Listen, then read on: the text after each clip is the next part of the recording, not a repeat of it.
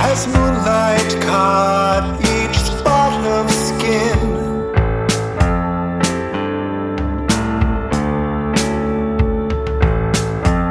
left bare by touch and teasing,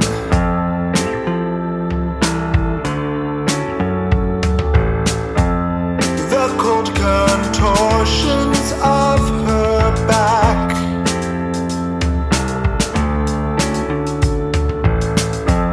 set coiled tensions creaking.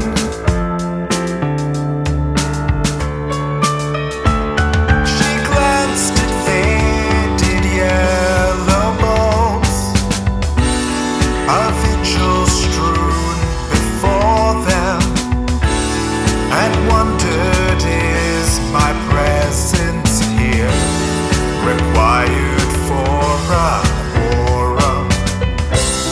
I live in panels of an unfinished triptych,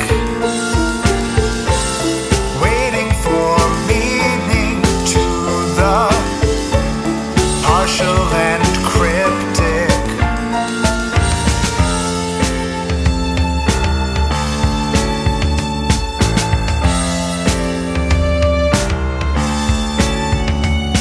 The sun would be unbearable